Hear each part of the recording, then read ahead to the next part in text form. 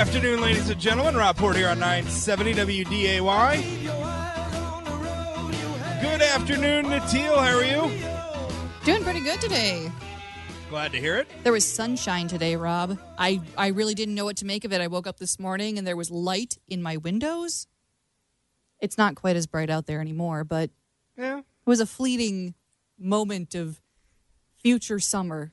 that's nice. I feel like we shouldn't complain, though, about it. I mean, listen, we spend, 9 months out of the year in winter? Well, maybe not that much. It feels like it.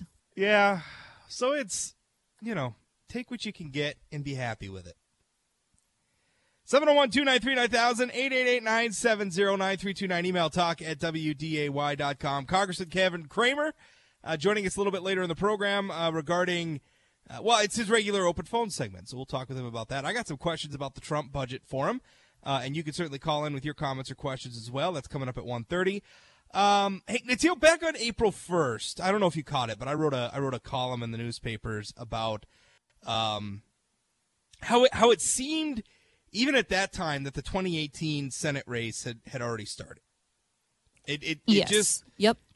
So it seemed to me that, the Democrats were cranking it up. They're attacking Cramer. Heitkamp leaked her campaign fundraising numbers, weeks before they were actually due to the FEC. And so to me, it's obvious, Heitkamp's in and she's running. Well, today comes news that the Democrats are already going to be running TV ads. Television ads, Natil. It's not even 2018 yet. It's May of 2017. And we've got campaign ads on the television this week. You sound quite worked up about this. Oh. You'd think that a political blogger would be thrilled. Yeah. Wouldn't you? Well, I am. I'm writing about it. It's just, it's amazing to me. Politico reports that it's through what's called Majority Forward, which is a nonprofit affiliated with the Senate Majority PAC, which is in turn is a political action committee run by Democrats to, obviously promote a Senate majority.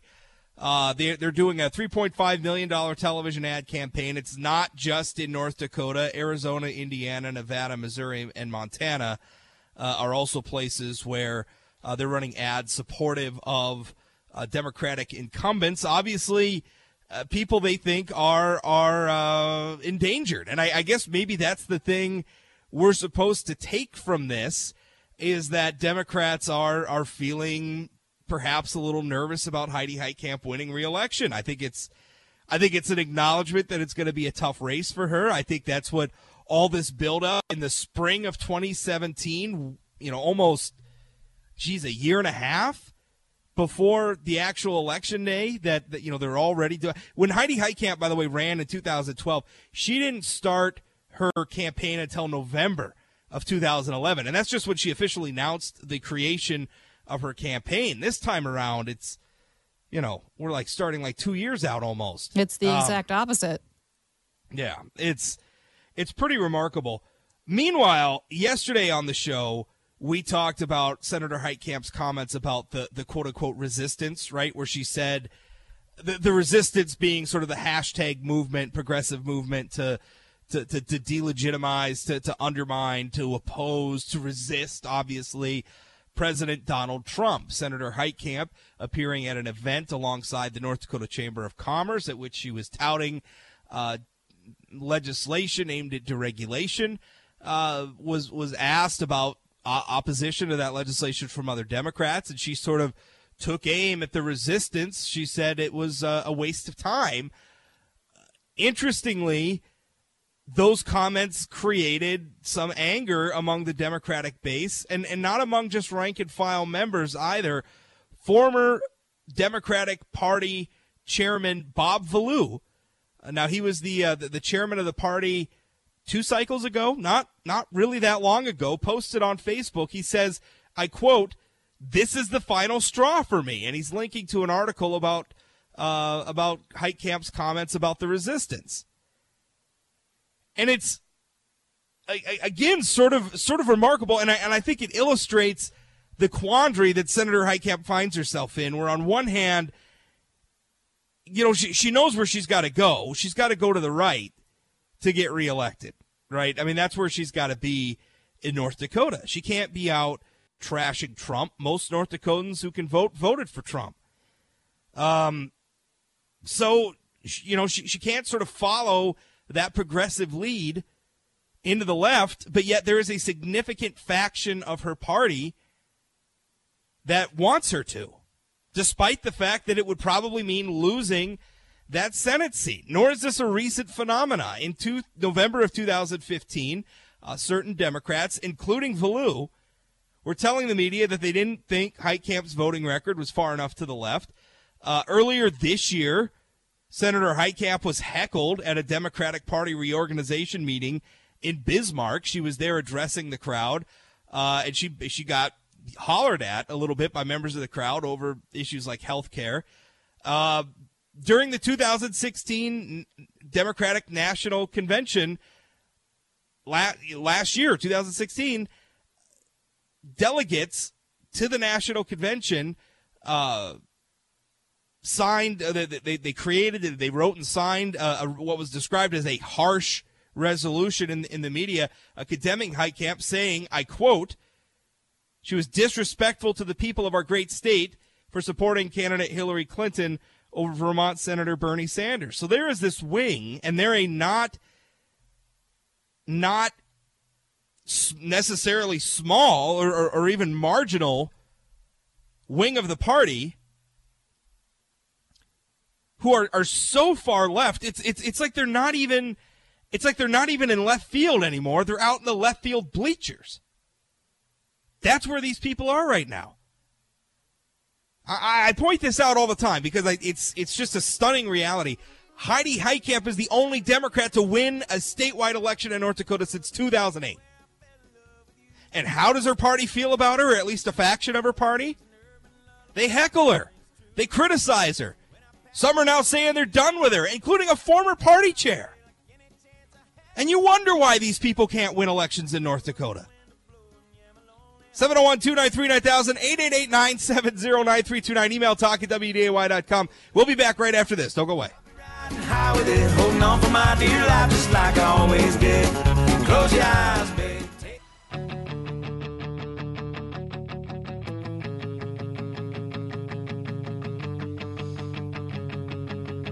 Welcome back. Rob Report here on 970 WDAY. 701-293-9000, 888-970-9329. Email talk@wday.com. Until, do you see this story? It's out of Bismarck, but it's about the it's about the Department of Mineral Resources, and that's obviously the regulatory agency which oversees oil production and gas production in the state of North Dakota, among other things. And there was an accusation from a Bismarck attorney that they have been deleting emails and breaking the law. Oh, geez. So yeah, that's the accusation. And that's a serious thing in the state of North Dakota. If you destroy or otherwise inhibit the public's access to public records, like you hide the records or you shred them or delete them or whatever, that's a crime. Possibly, depending on the circumstances, a crime as serious as a felony. So this is not a small accusation. Also, I tend to be something of an open records zealot. I file open records requests all the time. At one point, before I resigned the position during the gubernatorial race because I was covering Attorney General Wayne Stenjum's candidacy, I was actually on an open records task force appointed there by the Attorney General. So I care very deeply about this stuff. And if the DMR is destroying records, then I'll be in the front line with a pitchfork and a torch, looking for someone to get some consequences, because that is not right. The problem is I'm looking at these accusations and they don't pass the smell test because they're talking about deleting records. But when I spoke with DMR spokeswoman Allison Ritter, she said that they were deleting emails after they transferred the information from the emails into their databases. So, for instance, if an email had some pictures of an oil spill at a well site, for instance, well, those photographs would be transferred into the file pertaining to that well, and then the email would be deleted, which makes sense, right? I mean, you're not going to keep that sort of information in an email system. That doesn't do anybody any good. You want it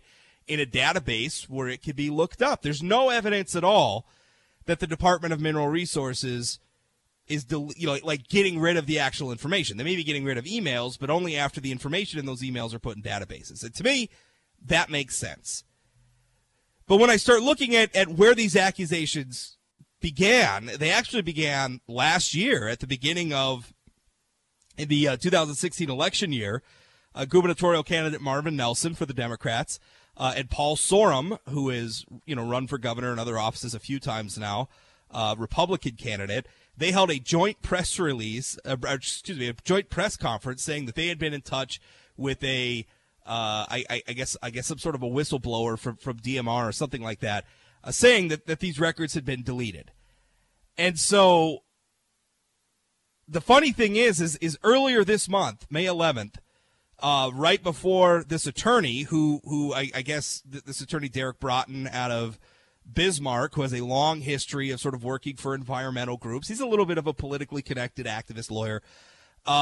He, around the same time, he put in big open records requests, and he's the one claiming that emails were deleted and that records were inappropriately deleted.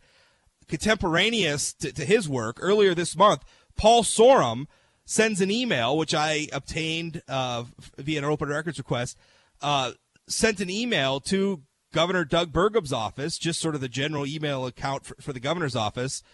And this is how he began the email. And it's pertaining what's going on at the DMR. He says, I quote, "Dear Governor Burgum, in an attempt to undermine Wayne Stenjum's primary campaign last year, Marvin Nelson and I held a press conference last May to shine a light on the reported destruction of thousands of records of the oil and gas division."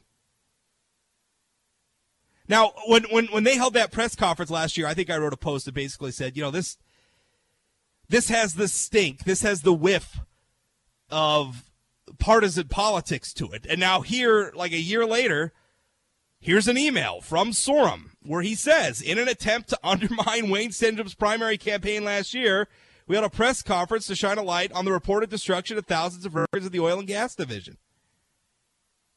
Like the guy is acknowledging a partisan political, I guess not necessarily partisan, I guess it's bipartisan, but political vendetta. Like all of this sprung out of politics. I gotta tell you, it kind of ticks me off because, again, I am an open records advocate, right? I think government ought to do its business out in the open. I don't mind exemptions to open records law, but they should be pretty few and far in between and pretty narrow in scope. Generally, I think the assumption should be records are open to the public. So what I don't like, though, because that's a hard argument to make. We are having to fight all the time against efforts to close off meetings, close off access to records. It's happening all the time.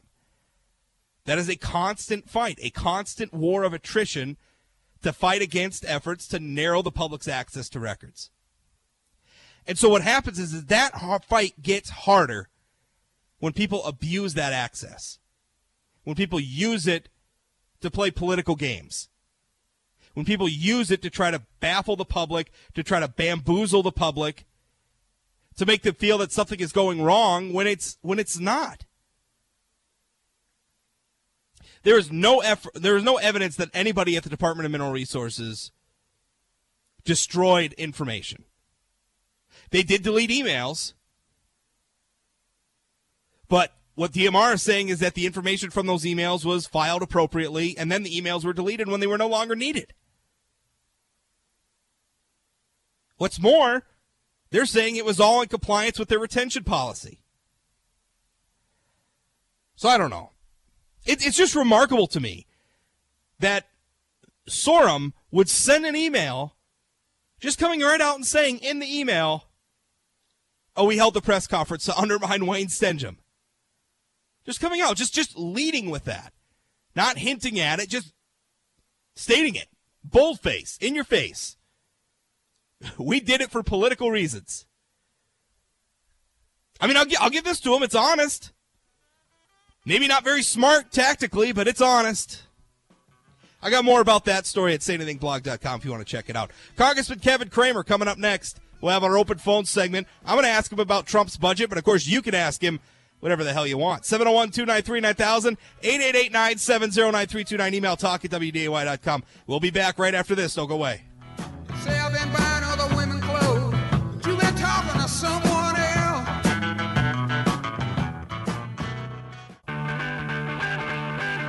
Mom said yes, Pop said no.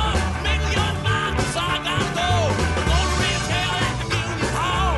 Try myself right over the wall. Welcome back. Rob Report here on 970 WDAY. 701-293-9000, 888-970-9329. Here to take your comments and questions, Congressman Kevin Cramer. Kevin, that was the Rolling Stones. You're a Rolling Stones fan, Kevin? I can't say I'm an old Stones fan. I've been to one of their concerts because Chris is, but it's I do like the icons. I always do. I just think it's pretty cool when somebody gets that big, is that good, and that old. I mean, they're still touring. Yeah. And they're Keith Richards is like 100, or he looks 100. I don't know. All right, let's just say it's hard living on the rock and roll road. It is. It is. Trump's budget. I'm reading a graphic that was put out by the North Dakota Democratic Party today. It says Trump's budget takes aim at North Dakota, and they've got a laundry list here. And I just wanted to ask you about some of this stuff because they're talking, for instance, cut hundreds of billions from Medicaid, which they say, I quote, provides access to affordable health care for tens of thousands of North Dakota. I mean, I guess, first of all, just give me your top-line thoughts on the Trump budget. I know you're not a 100. I saw your press release. I know you've got, caveats and concerns about it. But overall, I mean, where are you at on this? Well, first of all, overall, let me just say, while the Democrats record this, this is the first time we've had a president that presented a budget that balances in at least 8 years, certainly since I've been here, because Barack Obama, when he did present budgets, they just grew and grew and grew. They never balanced. I mean, not in a year, 5 years, 10 years, 100 years down the road. They were never designed to balance. So at least President Trump shares our principle, the North Dakota value, I might add, of balancing the budgets. Now, he increases spending, of course, for national defense, another very important priority. The main priority of the federal government is to secure the national defense. And but in terms of like billions and billions of dollars for Medicaid, as an example, the thing that his budget does in concert with our health care bill is that it reestablishes Medicaid for the most vulnerable citizens, which is what Medicaid is for. And we provide other safety nets and other ways to fund people who are not part of that traditional Medicaid patient base. So, but yeah, you can poke lots of holes in it, and there's some things that we'll have to work through, the details and things like crop insurance. It is interesting, however, when Barack Obama presented a one-year budget that cut crop insurance, for example, Rob, by $3 billion. You didn't hear a thing from North Dakota's Democrats, but we quietly restored that money, and that $3 billion represents a higher percentage than what President Trump is proposing here. So,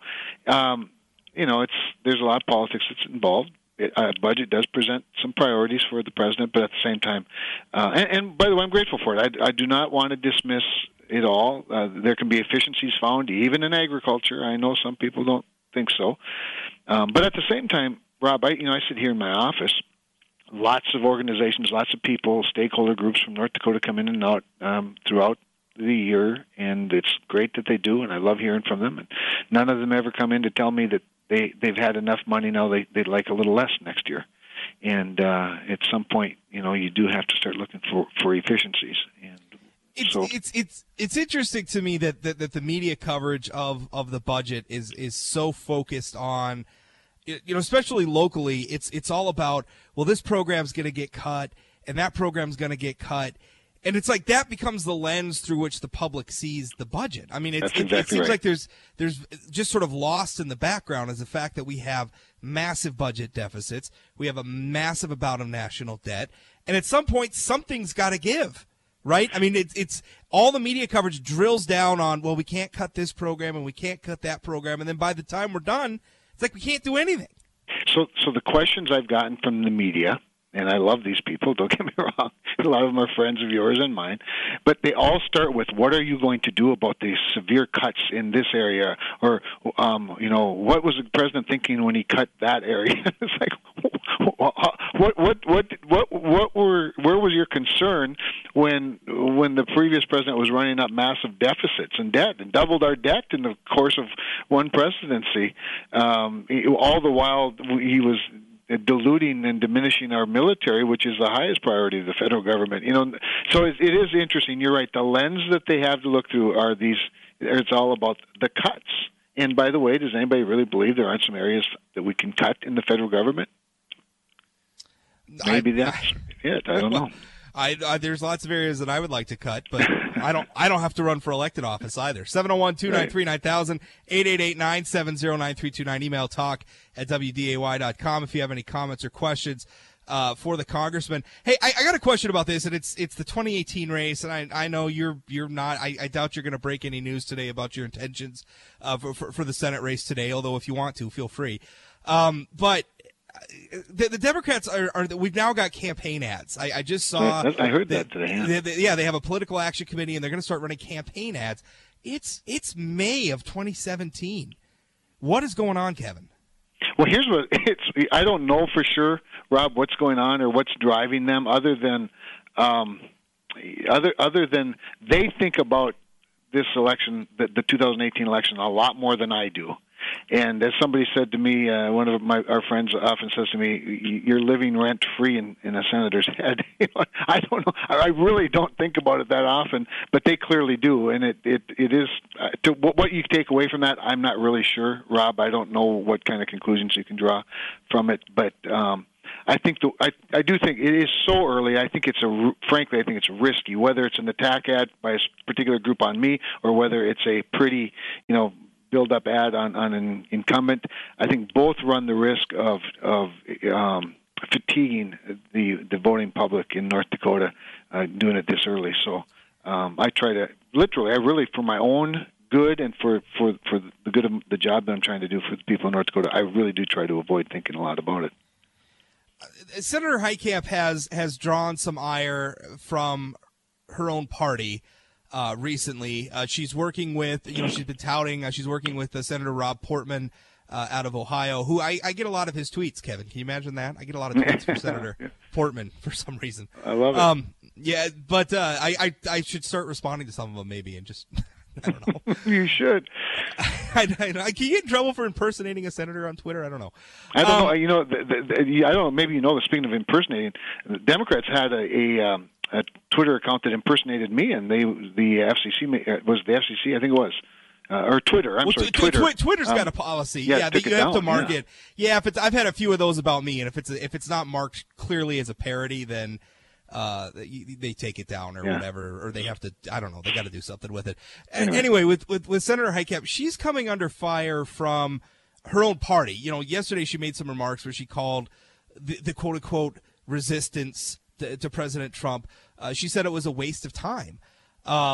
She has, for a Democrat, in a lot of ways, been very cooperative with President Trump. What are your thoughts on that?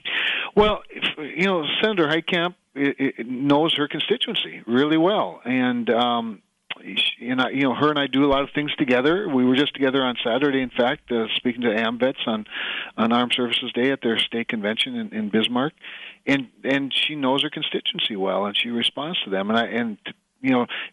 people can question her sincerity if they want. They can look at her voting record and see if there's certain things that that become red flags, or they might say whatever they want to conclude.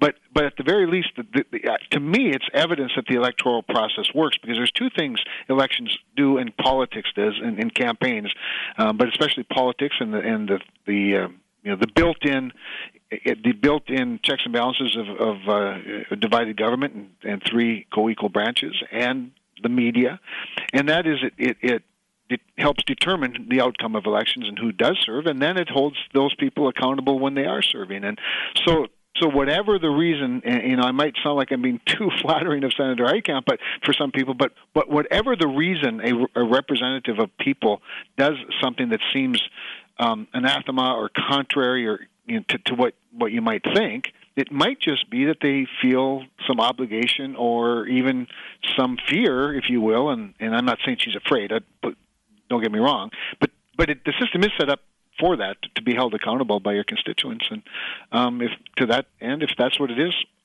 celebrate it, right? It works. 701-293-9000, 888-970-9329, email talk at wday.com. I've actually been defending. I've had people telling me, too, that I'm suddenly a Heitkamp fan because I'm defending her from the far left of her own party, but whatever. What's going on in Washington? I mean, what's on the agenda?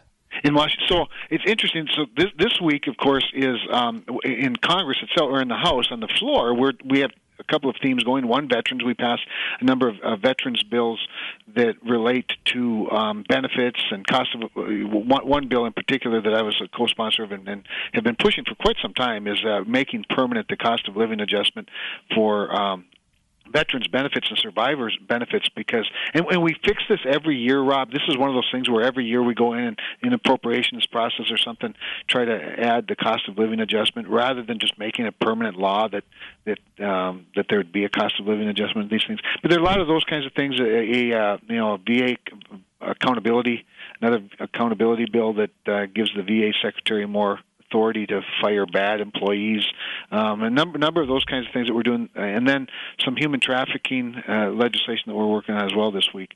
So that's sort of our theme for the week in the House of Representatives. At the same time, I think the bigger issue that's going on is the House Ways and Means Committee has begun the hearings on comprehensive tax reform. So they've had a blueprint out now for several months.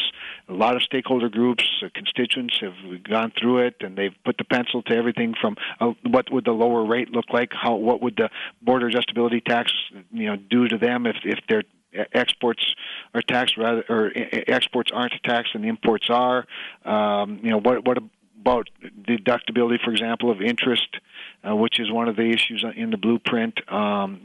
Taking that away, how would it affect if you can expense the day of a major capital investment? All of these things are part of the blueprint that have been out there for a long time, and three different rates instead of 7, and flatter code, all of those things. So they started having hearings last week, and they had some hearings this week. They were more on the global issues, the competitive issues globally.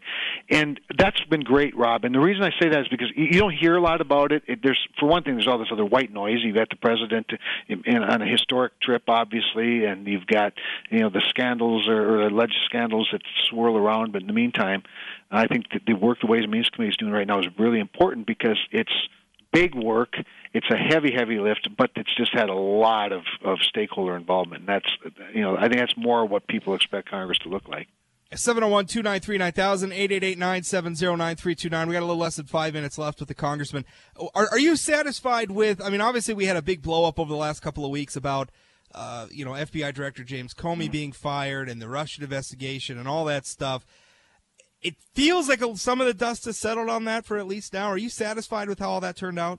I think so far, and I think you're right. I think the dust has settled a little bit. I think it's a combination of things, and not the least of which is, of course, the appointment of special counsel. I did sit through a briefing last week. As you know, we have these classified briefings, and Rod Rosenstein, the acting Attorney General on this issue, on the Russian issue, briefed us, seemingly confirming, again, that there's the appointment of a special counsel has nothing to do with anything other than just trying to restore public confidence in the outcome of the investigation. It's not presumed on anybody's guilt or anything like that. But he's also made it very clear, and he did in numerous questions that frustrated a lot of people, made it very clear that he's turning everything over, including his own behavior, for investigation by the special counsel, which is really very noble of him, in my view. So it does take sort of the edge off. Now, some Democrats were frustrated because they thought his memo, wasn't hard enough on Donald Trump, but his memo was simply to announce that he was appointing a special counsel specifically to to restore public confidence, not to prejudge anything. So I am satisfied, Rob. the two intelligence committees, the House and Senate, are still doing theirs, as you know. Former CIA Director Brennan testified yesterday. That was frustrating for some people, I think, too, because again, he confirmed that so far there's no evidence of collusion, and so that part will go out in the public, and the FBI investigation, Special Counsel investigation, will be more private, and hopefully at the end of the day, people can have confidence in the outcome. All right. Well, I'm going to let you go. It sounds like we're going to skip next week after the holidays. Okay. So, I'll be traveling next week. Yeah, so. yeah. I tell you what. Oh, never mind. That's not a question. I'm going to let you go, Kevin. We'll come back and wrap the show up right after this. Thanks, as always, for the time. We'll talk with you in 2 weeks. Thanks, Rob. Bye-bye. It's Congressman Kevin Cramer. We'll wrap the show up right after this. 701-293-9000, 888-970-9329. Don't go away.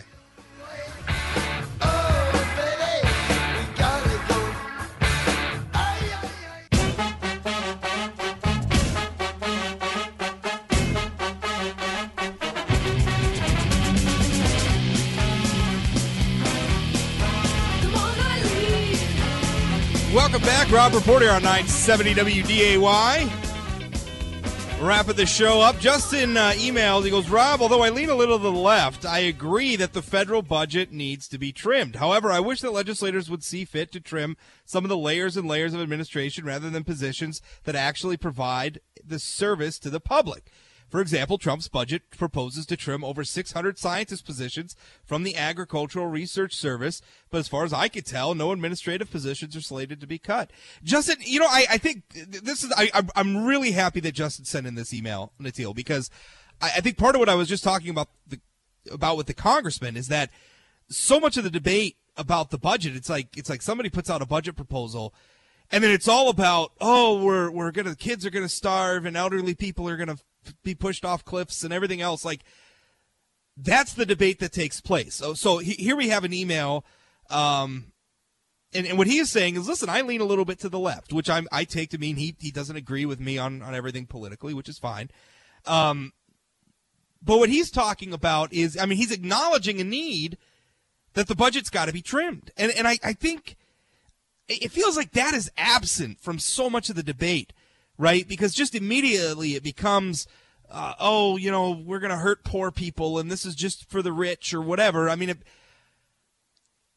It seems just completely divorced from the reality that we have got to do something to rein in spending, right? We can't continue to run these deficits. We can't continue to grow the national debt the way we have been. As a matter of fact, it would be nice if we could maybe start paying off some of the national debt. But in order to get there, something's got to give. And I feel like this guy who just emailed in, I could have a debate with him. Like, we could have a good debate about cutting those positions versus cutting these other positions, all within the context of understanding that the budget's got to be reduced. Thanks for the email. That was great. Jay Thomas Show coming up next. Stay tuned for that. You can always catch me here 1 to 2 p.m. Monday through Friday, 24 hours a day, 7 days a week at SayAnythingBlog.com, North Dakota's most popular political blog. Thanks for listening. We'll talk again. You're just a waste of time.